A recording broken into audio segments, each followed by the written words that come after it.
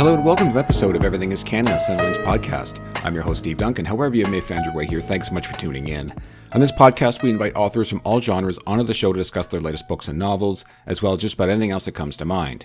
If you want to reach me, there are several ways to do so, but the best way is to email me at steve@centerlinks.com, or you can always find me on Twitter at SteveDunk5 or at EverythingCanon. Today in the show, I'm talking to author Roseanne A. Brown all about her latest and final book in the A Song of Race and Ruin duology, A Psalm of Storms and Silence, which is described as the highly anticipated second and final book in the immersive fantasy duology inspired by West African folklore that began with the New York Times bestselling A Song of Race and Ruin from author Roseanne A. Brown. Perfect for fans of Tomi Adeyemi, Renee Adia, and Sabaa Tahir. Yes, for me, A Psalm of Storms and Silence is the perfect ending to this series, going to great lengths to not only provide some resolution to these characters that we love, but also establishing a few new ones that add seemingly more depth to this already incredibly bountiful world building. Roseanne and I talk about the long and winding road it took to get here, how important it is to her to add levity to her stories, A Psalm of Storms and Silence, of course, and much, much more. While this is a spoiler-free discussion, the odd minor detail may slip out about the first book, and if you haven't read either, better stop listening now, but come back after you read them. Hi, everyone. Welcome to the show. As always, around these parts, we encourage supporting authors and stories that affirm the lives of people other than ourselves. Each time we either engage in a conversation, whether it be online or face-to-face, or each time we participate in the market with our purchasing choices. November is a little light on the whiz-bang social media calendar as far as the entire month is concerned, but there are a few days we're celebrating. November 1st is both World Vegan Day, which is great for me, I'm a vegan, and National Authors Day, which is great for my guest. November 8th is National Cappuccino Day. I survive on coffee. November 16th is International Day for Tolerance, which is always a good thing. And my favorite is, this is funny, November 19th is both International Men's Day and Women's Entrepreneurship Day. So I'll let you figure that one out. Roseanne A. Brown was born in, I'm going to screw this up, Kumasi, Ghana, and immigrated to the wild jungles of central Maryland as a child. Writing was her first love, and she knew from a young age that she wanted to use the power of writing, creative and otherwise, to connect the different cultures she called home. She graduated from the University of Maryland with a bachelor's in journalism and was also teaching assistant for the school's Jimenez Porter Writers House program. Her journalistic work has been featured by Voice of America, among others. On the publishing side of things, she has worked as an editorial intern at Entangled Publishing. She was a 2017 Pitch Wars mentee and a 2018 Pitch Wars mentor. She currently lives outside Washington, D.C., where in her free time, she can usually be found wandering the woods, making memes, or thinking about Star Wars. She's here today to talk about her new book, A Psalm of Storms and Silence, which is described as the highly anticipated second and final book in the immersive fantasy duology inspired by West African folklore that began with the New York Times bestselling A Song of Race and Ruin. Perfect for fans of Tomi Adeyemi, Renee Adia, and Sabaa Tahir. Please welcome to the show, Roseanne A. Brown. Hi, Roseanne. Hello, thanks for having me, Steve. Also, Women's Entrepreneurship Men Day, that thing is breaking my brain. Just like, why would they do that? I don't know. Like who? And listen, and who are these people? First of all, that choose these days? I don't know. Yeah, I assume. Committee? Listen, I'm sure it's a Google search, and there's, I'm sure there's some history there for sure. But I wonder what came first, and if the women one came first, then it doesn't surprise me that the men would want to fucking stomp all over that, right? Mm-hmm. It's just, isn't that fucked up? Yeah, I don't get it. Really? Nope, not great. So we're, and that's a weird one. It's so funny, like, when you look at all these social media calendars, there's some weird ones. There is some weird ones, I tell you, out there. It's actually a good read if you could just find a website that posts them all. There is some things out there that are just so friggin' weird. Anyways, that's a bizarre one for sure. What else? There's a couple other really funny ones too. Anyways, we're going to pretend like we weren't just talking for half hour. So thank you so much for coming on the show. I know this is a busy time because I sort of mentioned there before that it is a truth and like clockwork that when you're promoting one book, you're on deadline for another one. So thank you so much for taking the time and talk to me a little bit about that. How you're busy. What do you got going on? Sure. So right now, like so the big things I got going on right now, obviously promotion for Psalm has been a whirlwind, and like this is my second book. So I was coming in like, oh, I've done this before. Like, it can't be this bad. Coming in hot. Yeah. No. It's still, I feel like I just underestimated. Like, that's the thing. Like, when you look back on a busy time, you're like, oh, that didn't take that long, blah, blah, blah, blah. And then you come back and like, oh no, I forgot how long it takes to like do this or do that. Oh no. So that has been a big busy thing. I've been working on my middle grade debut, Sir Law Bunting's Guide to Vampire Hunting, out with Rick Riordan Presents next year. So that has been really fun, like kind of switching to the middle grade headspace and doing something new. And I've been working on a short story for Karen Strong's Cool Awkward Black anthology. I'm writing about a teenage werewolf with an anxiety disorder who is in love with his best friend. So that has been really, really fun to write about. And like, I love it. Personally, that sounds amazing. Yeah. In the eternal werewolf vampire fight, werewolves have always been better. And I'm very mad that their moment was lumped in with vampires. So, and I say that someone who's also writing a vampire book. So justice for werewolves. Yeah. And then I'm working on a third thing that will hopefully, fingers crossed, be announced soon, but I can't wait to tell y'all about. Oh, and my Black Panther graphic novel, we're wrapping up the art on that. That one's coming out next spring.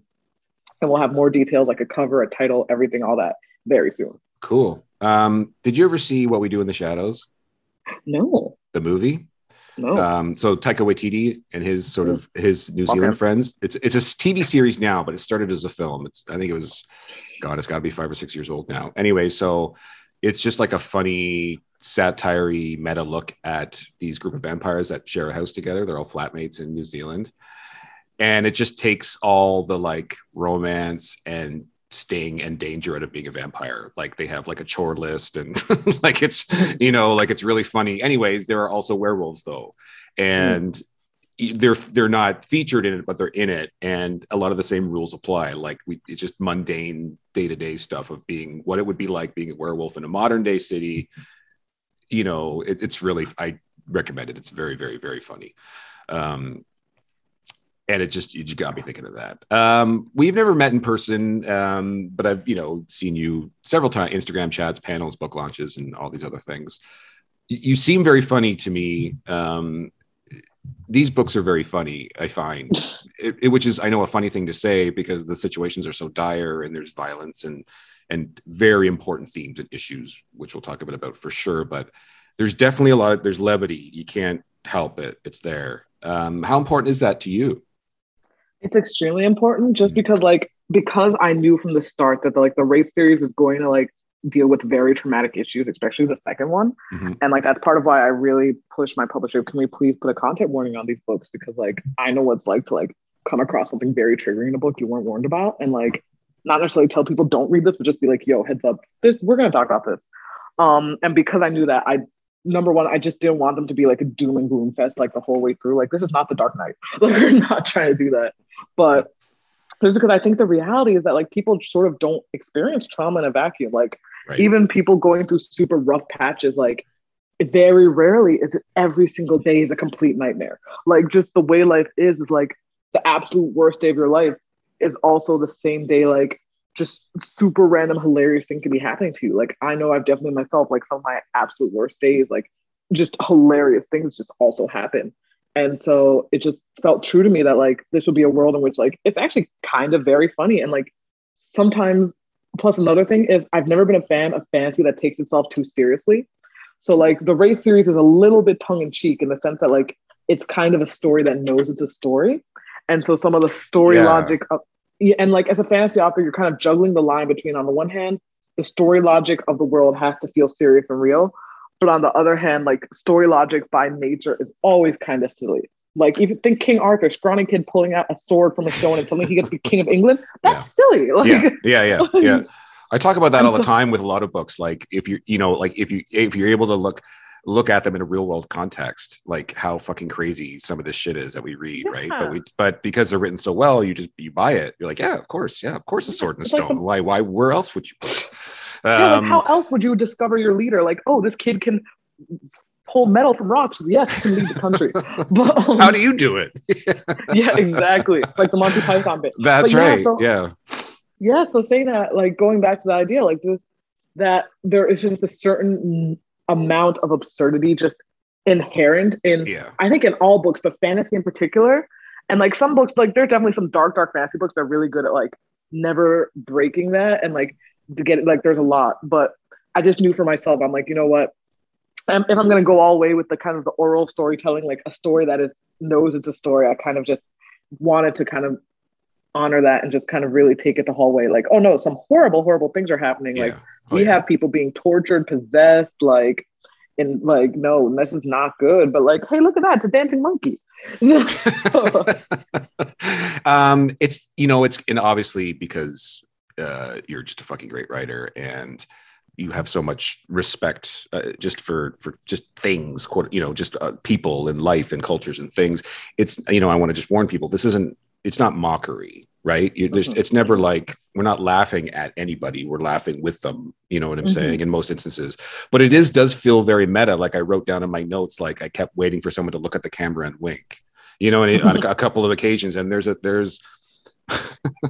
there's a knife bit which I fucking still laugh about when Caracel's pulling out all the weapons. Well, Caracol, yes, right. I almost said Caracol, but like I've only ever read that, like that animal. So like, is it Caracol? That's how I say it. But to me, you're the author. If you say Caracol, that's how I'm saying it. Okay. That weapons bit. Oh yeah, okay. That's just something I always find funny. Like, it's like Naked Gun or something. You know what I mean? Like it's such absurd. It's so absurd, but it's like it's kind of like it's almost like a classic bit in a way, right? We've seen similar things before, but fuck, it's funny. I laughed out loud. I still laugh about it. I'm laughing right now about it. That is so funny. But we'll talk a little bit about him and sort of and some of the other funny moments. But yeah, it's clearly that it's very important. Levity seems very important to you. Just and in your own personal life, you just seem like you like to have a lot of fun.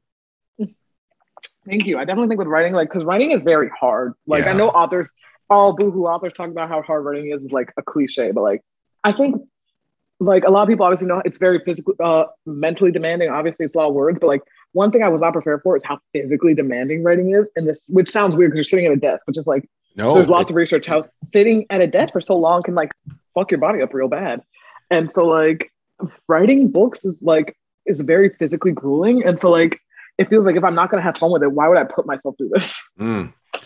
I think it was Ayana Gray I was just talking to, and she actually, we were talking a lot about it because it's something that doesn't get talked about at all. And she's got some stuff on her website about helpful hints, right? And one of them is links to the physical toll sitting at a desk and writing your all day, every fucking day can have on your body physically. And she has some really great links to like ergonomics, right? Making sure your desk is set up properly, your chair's at the right height, your wrists are in the correct position, and you're not hunched over on your laptop in bed, you know, for 12, 14 hours, right? Which, listen, sometimes you got to do it. There's no doubt about it. But, and I was saying to her, I'm like, yeah, you don't hear a lot of people talking about that, but it is so friggin' important. Like if you were at a big company, you would have an office ergonomic assessment done, right? Because they don't want a lawsuit. It's like ergonomic injuries are like what 80-something% of the injuries, you know, in the workplace. Like, so that, yeah, I'm glad you brought that up because it is so important. And I don't hear enough people talking about it. Like, it's very important. These are just like the boring parts of being a cool, exciting published author, right? But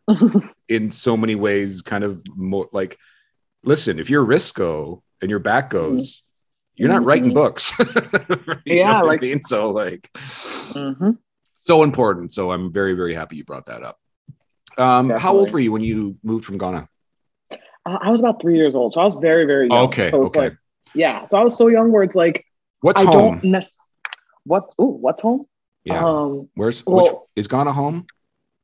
See, that is a whole, I've literally written entire books about this. Like this idea that like when you're an immigrant, how do you define home? There's an entire genre about that. Yeah. Oh, absolutely. Yeah. But I'm asking you. Yeah, exactly. Yeah. But for me, yeah. What is home for me is home is two answers. Number one, it's where the people I love are, and it's where the people who loved me have come from. And so home is as cliche, like I feel cliche even answering this, but unfortunately the truth is home is both like the people who love me here in America and it's also Ghana. Like, and I think it's been very important to me to like be able to say like I don't have to pick one, because I felt growing up like I had to pick one. Right. And it felt like picking one was like betraying some other part of me. And so it's very glad to get to a place in my life I can say like, no, I get to claim both of these. Like, even though I felt like, I'm from Ghana, but I didn't grow up there, so I don't get to say I'm Ghanaian. But I'm like, no, I do. Like, even if I'm not from there, being from there, my family being from there has shaped my life, has shaped the way I see my world. see the world, just as like being here in America, even though I was not born here, my roots do not come from here, but like being here in America has shaped the way I grew up. Like both of these places have had a huge factor on me. So I get to say both. When was the first time you went back to Ghana? Like, is this like do you guys go back all the time or? Not super regularly, because really, honestly, my family couldn't always afford to.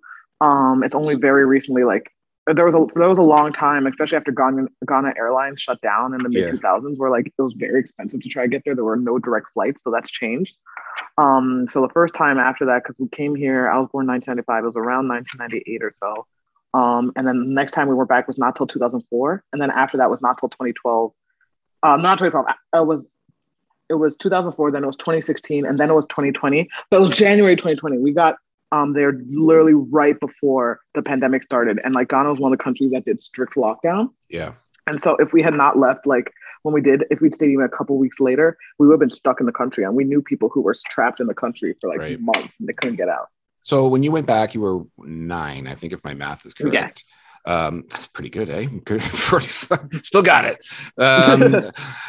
How did you feel? Did you feel like a stranger in a strange land? Was there just like that undescribable sort of magical connection? Like how did you feel? Did you feel, did it feel like home? It's honestly kind of hard to remember because I was 9. Okay, well, we'll flash ahead then. So then you went a few years later when you were a teenager. Yeah. Then. So Okay. Talk about that one then maybe. So the 2016 trip, there was definitely more of that feeling like, oh wow, like holy poop, like just this is where I come from, and that feeling of like there were definitely some areas of like of stuff like my cousins were making fun of me, like we cannot let you alone on the streets because you will not survive, and I probably would not. I am very, very sheltered, but there are also on some levels, like just the day-to-day life, there are things of it that didn't make sense to me. And then there were some cultural things, like the way people interact with each other, the way people spoke, the way people like went about their lives. I'm like, this makes sense. This feels familiar. And it gives me a better understanding. Oh, this is why my parents do what they do. Like, this is why they act in this way when I say this thing, do this thing. Like, because I'm realizing in America, without context, that just seems so weird. But like when you're in Ghana, I'm like, oh, everyone here does this. So this is just a byproduct of that. Mm-hmm. So if anything, what that trip did, it was less like a magical connection, like, oh, I suddenly understand myself better, and more like it helped contextualize parts of my life that I didn't even realize were affected by this. Mm. Obviously, we know you just have to read any interview with you anywhere, and we know how important West African folklore has been in this story, right, in this duology. Mm-hmm. When you sat down to write this story, and with that in mind, with that inspiration, did you feel like you immersed yourself enough in your family, in your history, in the place where you're from, that you could do it in a way where you didn't feel like an imposter, let's say? Oh, absolutely not. I still don't feel that way, honestly. Like, okay, yeah. Simply because like there's just so much, there's so many things. There's so much. I always tell people there's like literally 500,000 words of Wraiths that aren't in Wraiths. Simply because just how much like there just is, and there's just this.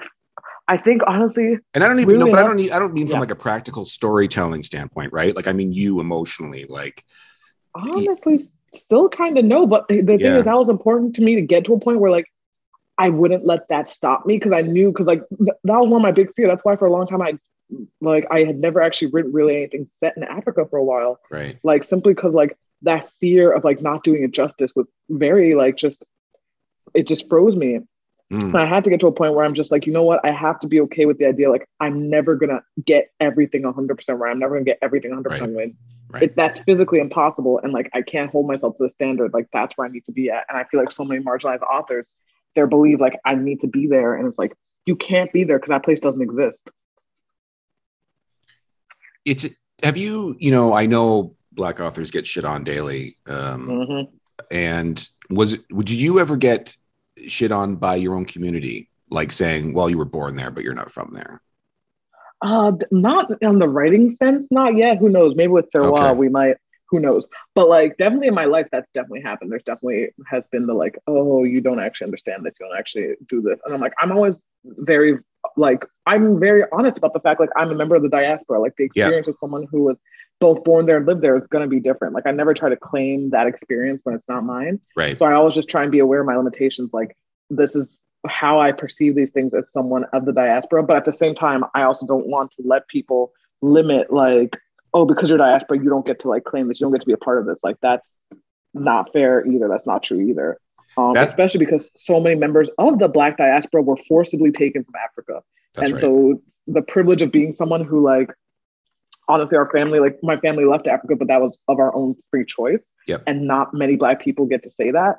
Like that, it makes it even more important to me to like not let anybody get to cheapen that connection, because so many people had that connection taken away from them. That's right. And that's the sense I get from you big time, like just reading interviews and stuff with you, is that you have such a really fucking great balance and idea of respect. Yeah, I guess that's just the best way to put it, right? Like you have such a care and respect for it that the only reason I asked that question is because I would just be like mad at somebody if they said that to you, right? Like I would just, you know what I mean? Like I'm not trying to stir the pot. It's just like, you know, I get that sense that you just seem so well-intentioned and heartfelt that I would just be like, no, fuck you.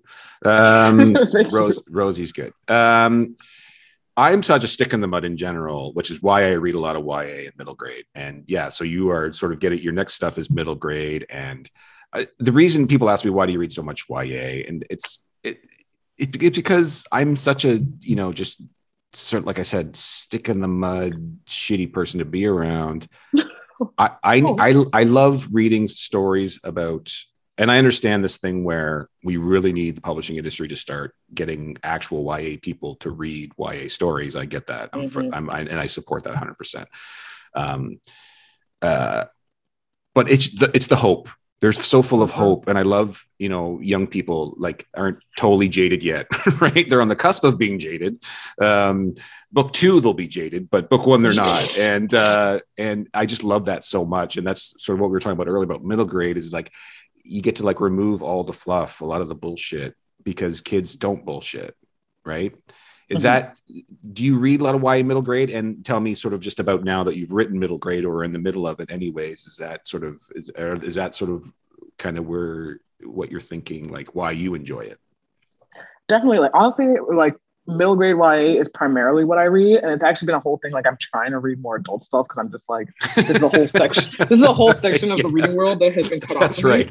Yeah. Well, you can't read everything, right? But exactly. Yeah, but I'm like, I need to get better about it. Yeah. And so I think for me, like, and for the reason you said, like the hope, like especially because these days, especially the world just feels so shitty. Yeah. That like getting to go into a space where like things just, like the belief that like things can be better, it can feel so empowering, and like getting to deal with characters and situations where like they have not given up yet, and even if they're not always 100% realistic, like just the idea that like things can get better. And that's another reason why I love romance. I will say one thing, another genre I read mostly is like romance. So like I don't read adult, but like that's because romance guarantees the happily ever after. Like no matter what happens, no matter how bad it gets, they're gonna get together. That's right. And like there's just something about that, like the guarantee that like this is a space you can enter where things are gonna be good.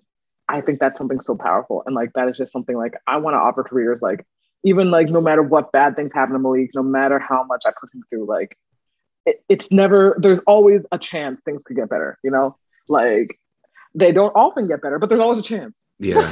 And I'm not going to go into details about the way you end this book, but you subvert that a little bit. And I found it really interesting, that choice that you made to do that. And again, please, and I'm not asking you to tell me any of the details of the end of this book. But if you can answer this question without details, what was this the ending you always had in mind? No, actually, because when I had first planned out the series, I had this first off, I planned out for a trilogy, but we sold a duology. So I first had to figure out how to fit 3 books worth of stuff into 2 books. And then after that, I had like, when I sat down to start Psalm, I was so ready. I'm like, this is going to be easier than Race. Like I've already written a book. I already know the characters. I don't need to build a new world. I did not got this. I had the opposite of got this. Like it was a nightmare. And everyone warned me book 2 would be a nightmare. It's just one of those things, like even with warnings, until you go through it, you don't really get it. And now I warned debuts like, you guys gotta, book 2 is not, and like they're like, nah. And like it's just, the cycle continues. But like one of the big things, like basically after a year of working on the book, and this is after we realized like it just was not ready, we're gonna have to push the date back, which I felt horrible about. I scrapped everything. I threw everything top bottom, and I started over, which was terrible. And when I say throughout, I don't just mean like, oh, like I literally, well, I didn't fully delete the other documents. Like I still always save everything because I'm paranoid. But like I opened a blank new Word doc and I started over, like legit. And like there was a couple maybe small description things I copy and pasted from the old version, but in general, this was a whole new doc, whole new everything. And I just started writing again. And with that came a new ending, and with that made me realize like what I thought the story had always ended. That ending worked for what the story had been when I began writing it, but for what the story became after I finished Wraiths and like Wraiths had come out and like I myself had grown a writer, that ending didn't work anymore and it wasn't true. And I never want to put out a story that isn't true. Right. In the sense, like true to the characters, true to the readers, through the narrative. And if I had gone with the original, it would not have been true to the narrative. Right. So I very much enjoy the ending. I know, and it's funny because, like I said, how you subverted it, but then you use sort of the back matter of this book to talk about that, which I thought was really cool and really interesting. So people will read it and they'll understand. But I thought it was really, I love it. I love subversion. You know what I'm saying? Because when you read a lot, there's nothing worse than knowing the outcome of the book before you get anywhere near it, right? And that's just because when you read so much, it's just it happens. There's just no way around it. But I love what you did with the end of this story. So before last really quick little thing before we get into the book a little bit further, I know you're a huge Star Wars fan, and I don't want to drag this into a big huge Star Wars conversation. So, but I am going to say that this is to you and to everybody really. There's a book coming out called Ronin next month. It's by Emma Caudron. And it might be one of the best Star Wars books I've ever read. So I highly encourage everyone out there to read it. I'm talking to you too, Rosie. If you like to read Star Wars, definitely check that book out. It's so fucking good. It is so good. It's Star Wars, and it's a Japanese inspired Star Wars story. So it's not beholden to the timeline or even canon. It's based on like one of the Vision shorts. So Emma just like goes nuts with it, with Star Wars, with lore, with good, bad, in the best way. It's like you'll never want a timeline story again. You know what I mean? Like you're only going to want these inspired by stories, because it's like letting these imagine handing you Star Wars and saying, do whatever you want with it. Oh my God, that would be great. I mean, is this connected at all to like, they're doing that new Star Wars like web anime thing, right? That's Visions. Yeah. That's so, this is inspired by one of the Vision stories. So, and all these Vision stories, again, are apart from the timeline that we have known, grown up with, right? You and I and everyone else. But that's basically what they've done, is they've just handed her the keys and saying, do what you want. Like, I mean, you can't, like, a lightsaber is a lightsaber, but this isn't beholden to any saga, to any timeline. It's not even canon. It's an in-universe tale, almost like a folklore, basically. So it'd be like giving you saying, here, write whatever you want, Rosie, about Star Wars, and imagine the fun you could have with that. And that's all I want now, because that's, as much as I love reading Star Wars books and they bring in great authors for sure, it's almost like you want them to be able to let loose, right? That's definitely something, not Star Wars, but with Marvel, definitely I've been learning like the IP experience. IPs, yeah. I mean, do you want to spend a minute talking about that then? Just not necessarily not details or spoilers, but just because I don't know exactly how it was with you, but I know for a fact with Disney and other IPs and other authors I've talked to, it's like, here's a list of things we need you to talk about in the book. And you're just like, it's hard, isn't it? I think so. While I can't give specific details of the book, I guess I can talk about my experience a little bit. I will say, and this is Marvel, I can't speak for every IP. Right. I actually did get more freedom than I expected. Like, amazing. Especially with this one. Sometimes like they already have a structure, outline, everything ready, and they come to you, but this was actually the other way around. Like they were soliciting pitches. And so they were having authors pitch their idea for a graphic novel they were doing a whole line of them. The Miles Morales one by Justin A. Reynolds has already come out. The Miss Marvel one is about to come out. And so mine is Black Panther. And so they were having us pitch, like, what is your idea for these characters for like a single standalone story, like all contained in one graphic novel. So that was one difference there. Like I kind of got to come in from the start, like, look, this is what the story I want to tell. So I wasn't sort of forced into any particular thing. And then after that, I had a lot of freedom on the outline. They had me outline it chapter by chapter and everything. And with Black Panther, they have one editor who, like, anything that goes through Black Panther and Marvel, like the the trade paperbacks, the like run, single issue, every single thing kind of goes through him for consistency. And so he, on top of like my personal editor I worked with, was also sort of reviewing it to make sure. And most of his notes were just kind of keeping the characters in check, like, oh, I don't think T'Challa would react like this. Or within our timeline, Wakanda's tech wouldn't actually be there yet. Like, was more for consistency stuff, but like, they were actually like, I think the expectation is IP, they're hovering over your shoulder with every single word. And like, they're like, do it exactly like this, like to the point where like the authors they bring in aren't actually doing anything. Like, it's basically all been decided. And for me, that actually has not been my experience. Like, I was given a lot of freedom, and like, while their biggest thing was like they wanted to feel like Black Panther, because like of course every property, every brand has a certain vibe and feeling to it.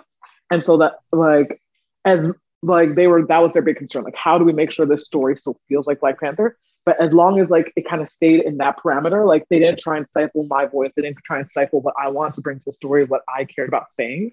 Like they were very good for like keeping all that intact and like just pushing back on this is what a Black Panther story kind of needs to have to be a Black Panther story. But aside from that, you can do what you want.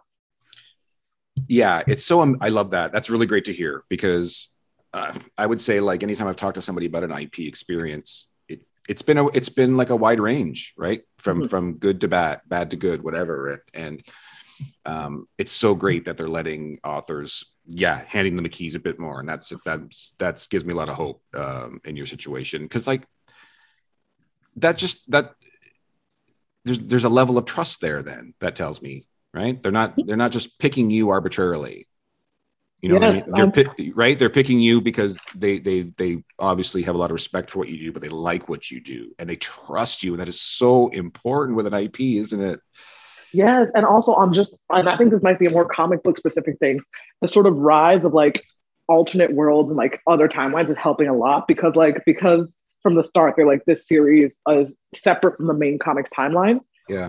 It gives you just a lot of free range, because of course the big like conversation that happens with superhero comics these days is like, how do you make the main timeline make sense? That's right. Since like that's right. There's just been a big movement towards people like, you know what, we just do not care. Like DC that has their whole like kind of line of all these non-comic books and stuff that keeps hitting bestsellers. Like people love them because it's a very good entryway, because modern day comics have become just so untenable for like, if you want to jump into like the Flash, but you don't want to read 18,000 issues of the Flash, like just pick up a graphic novel. So that, I think that was the format was a big part of it. Like they're like, you can kind of do whatever you want simply because this also kind of doesn't affect the main timeline. Yeah, that's because what you end up with multi-universes. Yep.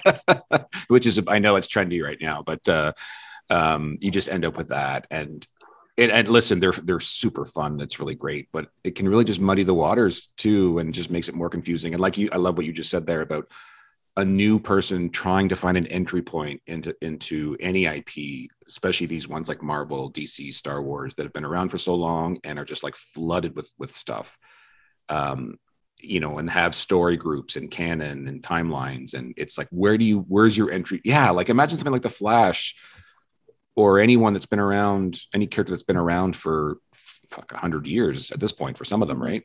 Where's your entry point? Like if someone's like, I'm going to start today reading Wonder Woman for the first time. Where should I start? You'd be like, I don't know, 1918. What was that guy's name? Who was that guy that invented her out of some weird, creepy way? I can't remember his name.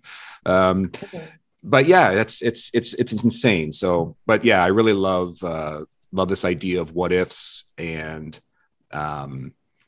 letting storytellers today have a go at it. You know what I mean? Like Twisted Tales and these sorts of things that Disney's doing, where they're letting authors, talented people, and they're trusting them to just have a go at it. And to me, the results have been fantastic. Plus, now we get stuff that's being told through a modern lens, because a lot of these stories that were written in the time in which they exist is problematic for obvious reasons.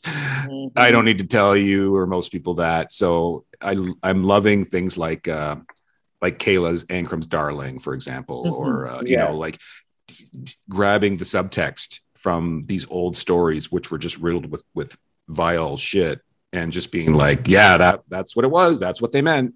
So I love it. Love it. Love it.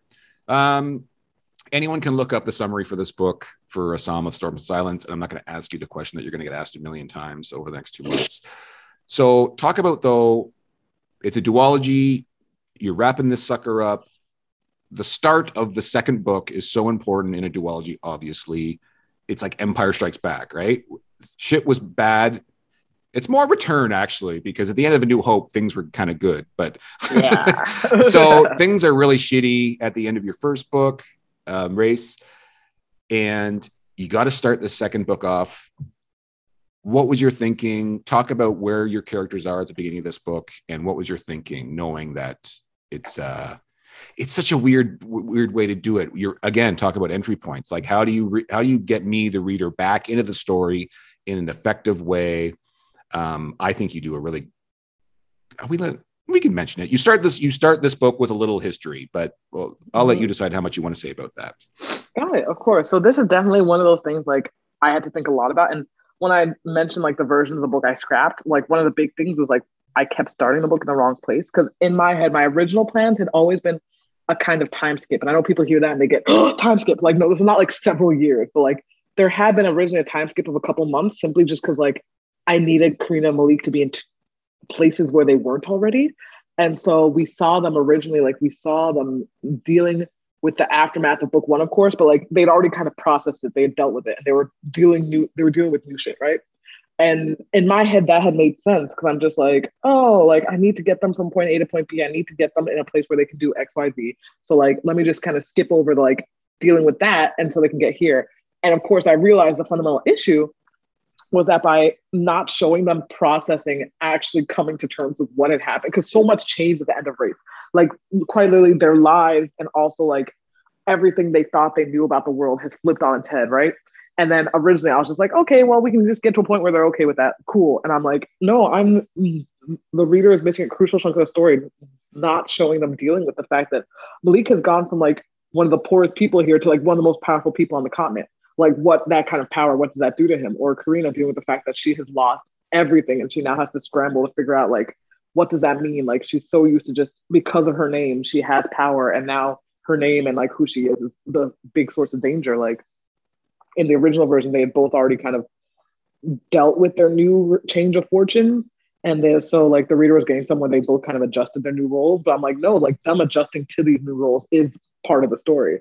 So all this to say, like entry points, like it's a very hard thing to figure out. And it's like, you always pick where you're starting a story based on what you think the story needs. And like figuring out Psalms was a part of me refiguring out what the story needed. And that's another reason why the story, unlike the last version, which was only Malik and Karina, like this one has a new narrator and it has these interludes spread out like between it. And it actually, I don't call it a prologue because I hate prologues, but technically it's kind of a prologue that kind of just details this moment from Karina's childhood, just to give the reader a little bit of context, simply because I was just like, this is information the reader needs to have. And if they don't have it, everything else that's happening here is not going to make sense.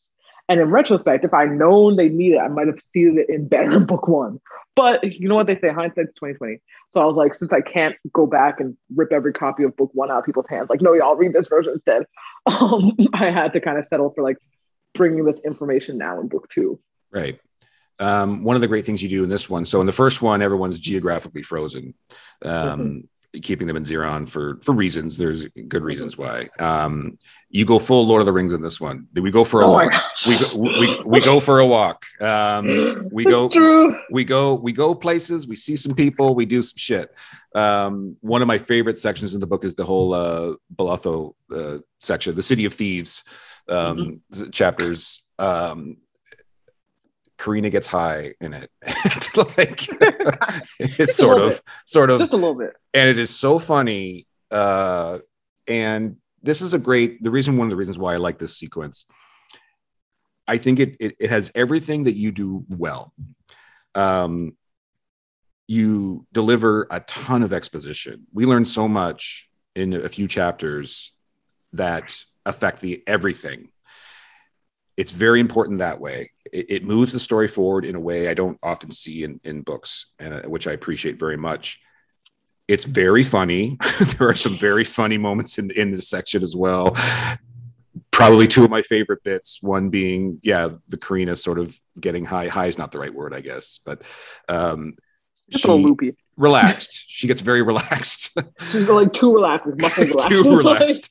And then before they enter the city, they're asked to relinquish their weapons because it's supposed to be a safe place. and there's a weapons bit that is so funny. So just talk about the fun and the importance of go. And it's also like there's this whole assembling the team section too. It's very important. So talk about getting to take these characters and then go for a walk. Definitely. So it was that one. That is one thing from my original plan for book 2 that stayed the same, because I always knew book 1 was it's the city. It has to be stay in the city. Like this is a very sort of closed room sort of book. Like and sort of the claustrophobia. The idea this huge festival is happening, but they're also very trapped was like very intentional. And so I knew then book 2, like as the stakes are getting bigger, like this is no longer just about the city. This is about the world. Like they have to actually be part of the world. And so because Malik, and I also needed though. However, even though I wanted to show the rest of the world, like we still need the city. And that was another mistake with the earlier drafts. Like in the earlier drafts, both Malik and Karina were both outside Zeron, and they were both doing stuff outside Zeron, which was like made sense to me again, just because like, oh, there's stuff happening in the world. But then there was no way to know what was happening back in the city. And it just felt like we spent this whole book learning about this magic city and these people who live here and caring about it. And then book 2, none of that. What? So that's why in this version, I don't think this is a spoiler to say the majority of Malik's chapters take place in the city, while no, all of Karina's chapters take place out of the city. Right. And so getting that balance. But then I had the other problem that if Malik's in the city, Karina's not in the city, they need to have scenes together. Like they have a romance, like this not. So I found a very creative way to kind of bypass that, which I hope readers enjoy. That one's a spoiler, so I won't say it, but like I'm like, how do I have them interact with each other, but also physically be on other sides of the continent? That's right. It is clever the way you do it, yeah, for sure, and it works. Yeah. So I'm so glad, because that was definitely one of those things where it's like I'm doing this for plot reasons, but like I hope it doesn't come across as I'm doing this for plot reasons.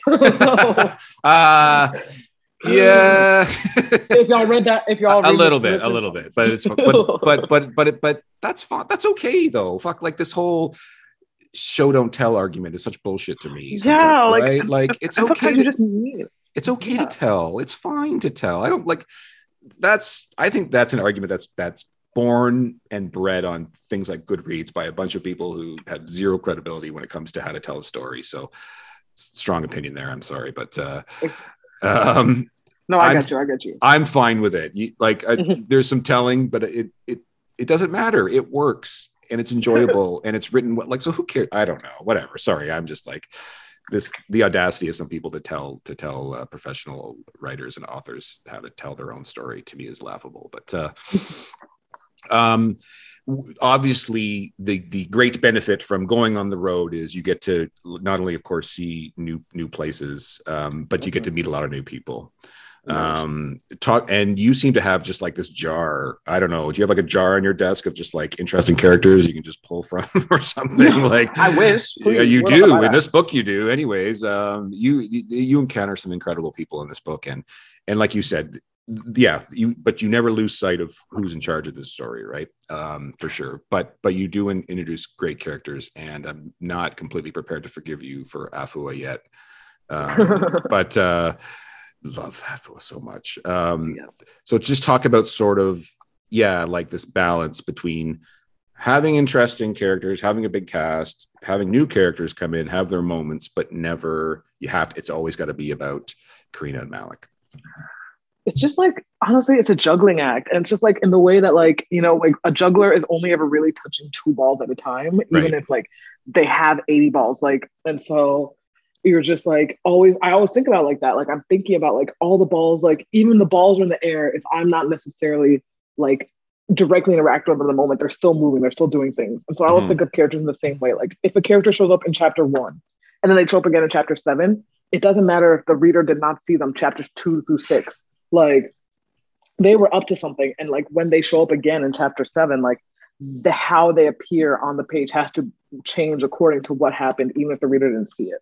So I'm always thinking of that in motion and like what happened when I wasn't directly working with the piece I was juggling at that moment. And so with the characters, and so that was one thing I really wanted to challenge myself with Wraiths. Like not that I didn't like what I did with the characters in Wraiths, but I really wanted to push myself more. Like how do I give characters more complete arcs? How do I make everyone? And I think Caracal, I think that's one character I'm really proud of. Kind of like he has a kind of a minor role to the story, all things considered. Like he's not necessarily the one who's changing the entire like trajectory of the story, but I still felt like he kind of got to have a complete arc within his spot. Sorry, And I'm yeah, just thinking of Caracol now.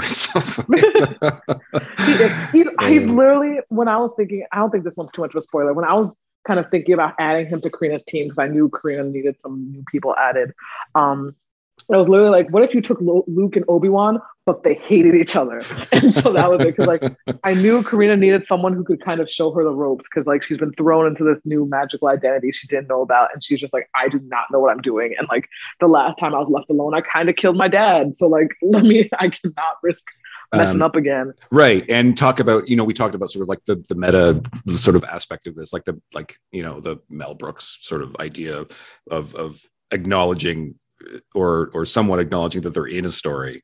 And so you even at one point I wrote almost every line I highlighted has to do with Caracol, by the way. But there's a really, really great line. It says, "Don't mind him. He hides a gentle and nurturing soul behind that caustic demeanor. Classic road with a secret heart of gold character archetype." So you just tell us, like, yes, he's the rogue archetype. Like literally, you tell us that. But yes, that Ife is another. They might be my favorite new character, because like I feel like I got to do two things on that. Number one, like you said, like just kind of lovingly poke at like the very traditional fantasy tropes, but also really get to explore like their backstories are amazing. Ife and Caracol, yes, like why story matters. And Ife is like, while on the one hand they are the most aware of stories, like for them, like the stories are a way of processing trauma, so it's not even just like for the sake of the joke. Like there's actual character reasons why Ife is always the one who points out, like, is it kind of weird, like our lives are very storybook-like? He's us. Or they are, sorry, they are. Ife's non-binary. Sorry. They're us, right? Kind of in a way. Yes. And so like it's both like a meta, but it's also not meta, because in story there very much is a reason why they're always analyzing the world in this way. And like it goes back to why story is so important in these cultures, and why someone would process their world through a story. Right. Caracol's backstory is so amazing. I don't know if we're allowed to say what he used to do, but I think that's a spoiler. Yeah. So he had a life before we meet him, as most people do. And it ties into everything in a really, really fun way, but in a really like romantic way. There's actually there's a nice story there with him, actually, and it's really wonderful. And he's a fucking great character. Which leads me to sort of like the last question. So this book deals with almost every character in some way deals with like autonomy, body autonomy, right? There's a ton of it, and each one in different ways, for sure. Like even, sort of the guard, the sentinels, have issues with that, not necessarily in control all the time. Of course, the main characters struggle with it within themselves, internally more so than externally. But talk about sort of this idea, especially when it comes to Farid and Hanane, their relationship. And it's like there's a lot of, there's some grooming going on there, and there's some stuff going on there that's not comfortable to read. Talk about this idea of freedom of choice, body autonomy, this idea, because in universe, in your world, it's really important as we're being ushered into sort of like a new generation of thinking, aren't we, in universe? Like there's going to be, we don't know what happens after the second book. Maybe one day you'll write that story, but you definitely get the sense that we're on the cusp of change as far as that goes. Yes, that was very intentional. Like this idea, I heard this from Holly Black once, who is a literal genius, talking about like even your world needs to have an arc. Like it needs to feel like your world is moving towards something. And that was definitely intentional in this book. Like the world is definitely moving forward, for better or for worse, and like people have to learn to adjust.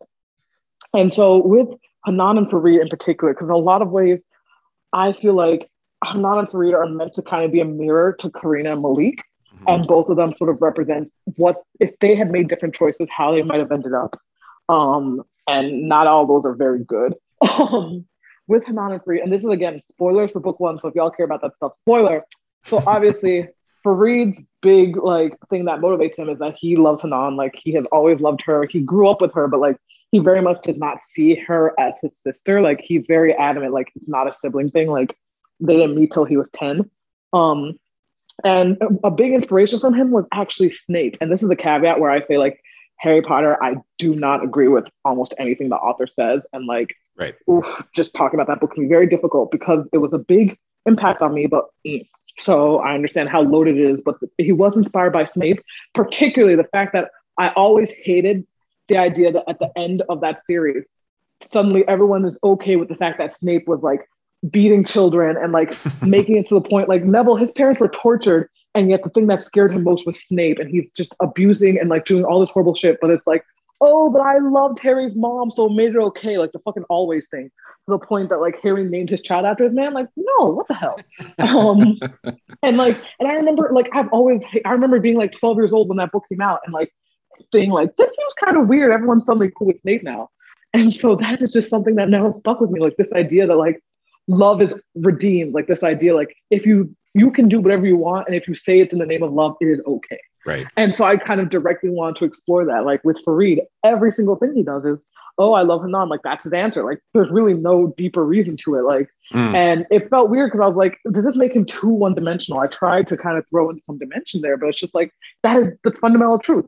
He can justify whatever it to him. He can justify anything he does because at the end of the day, to him, everything is being with her. That's right.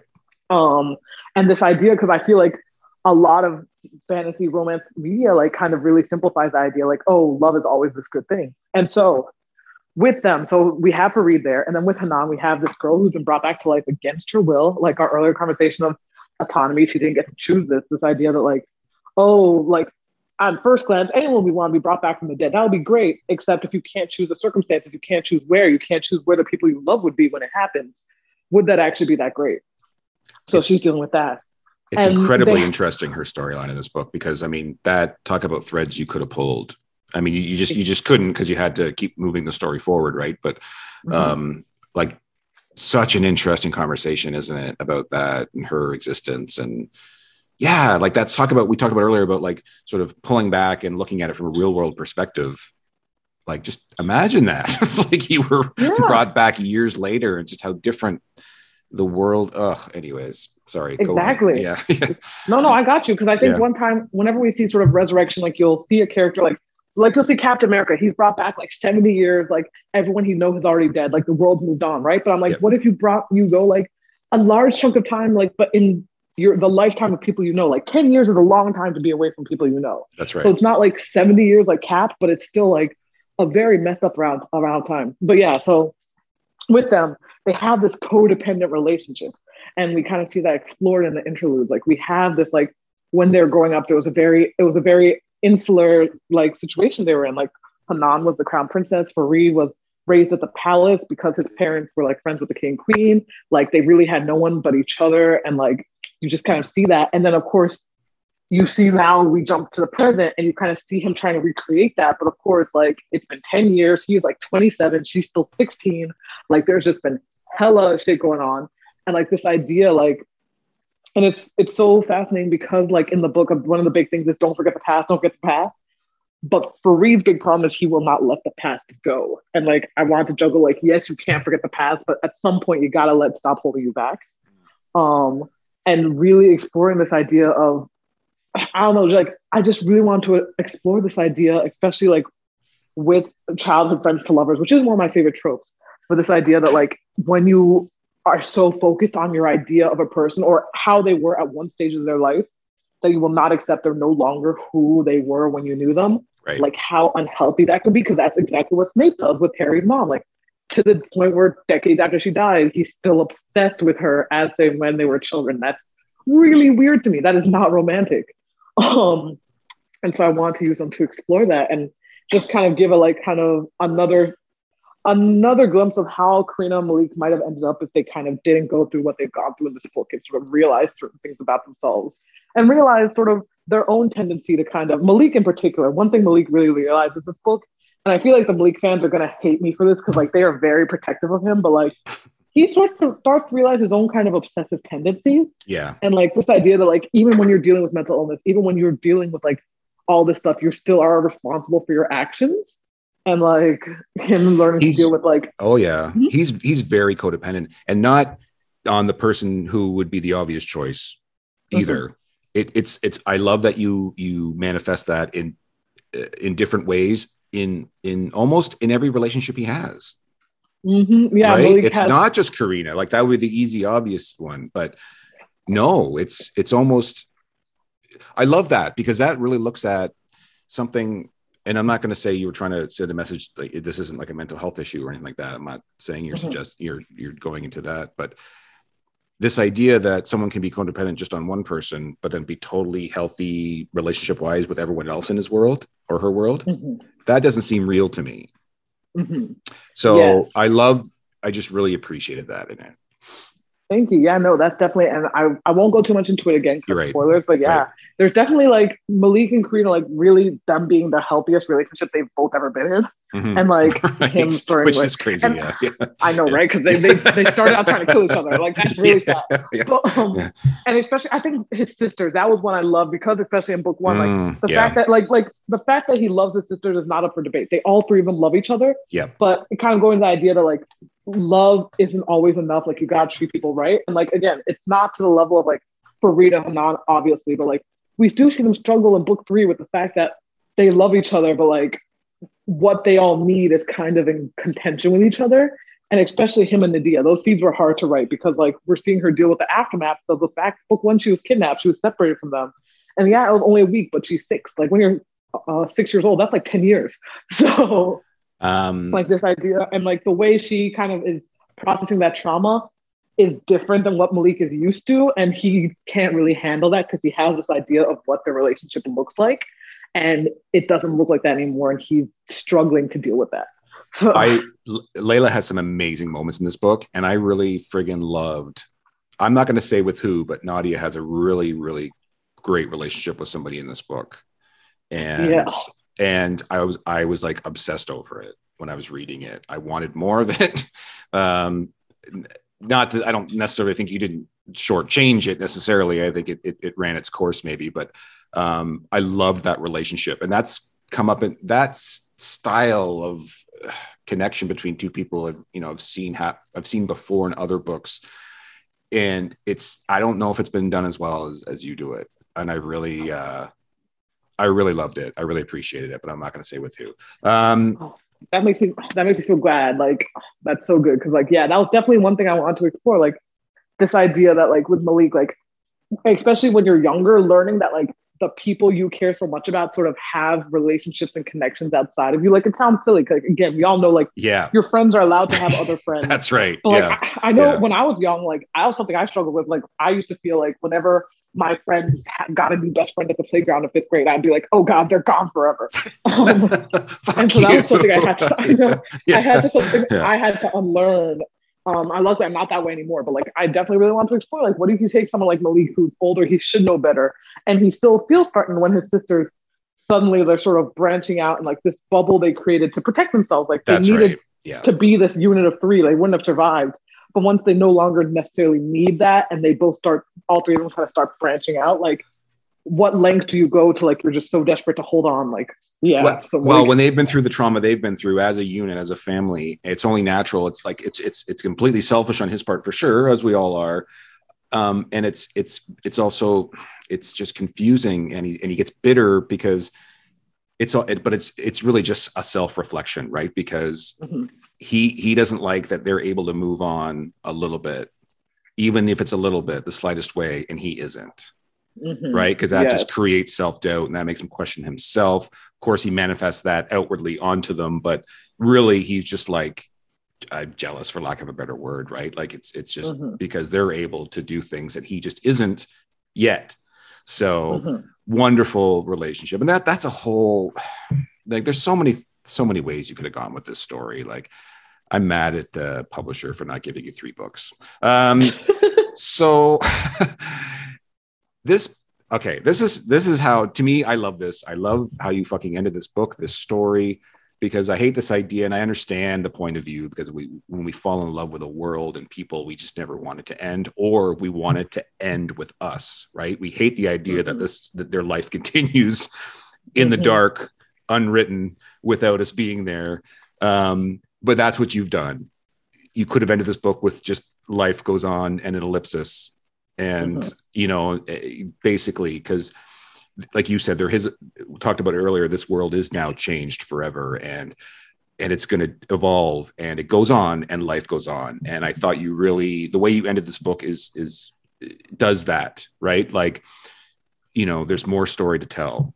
Whoever gets to tell it, you want to tell it, fanfic it, right? Go ahead. But, right. Because I'm not currently obligated to do that contractually anyways.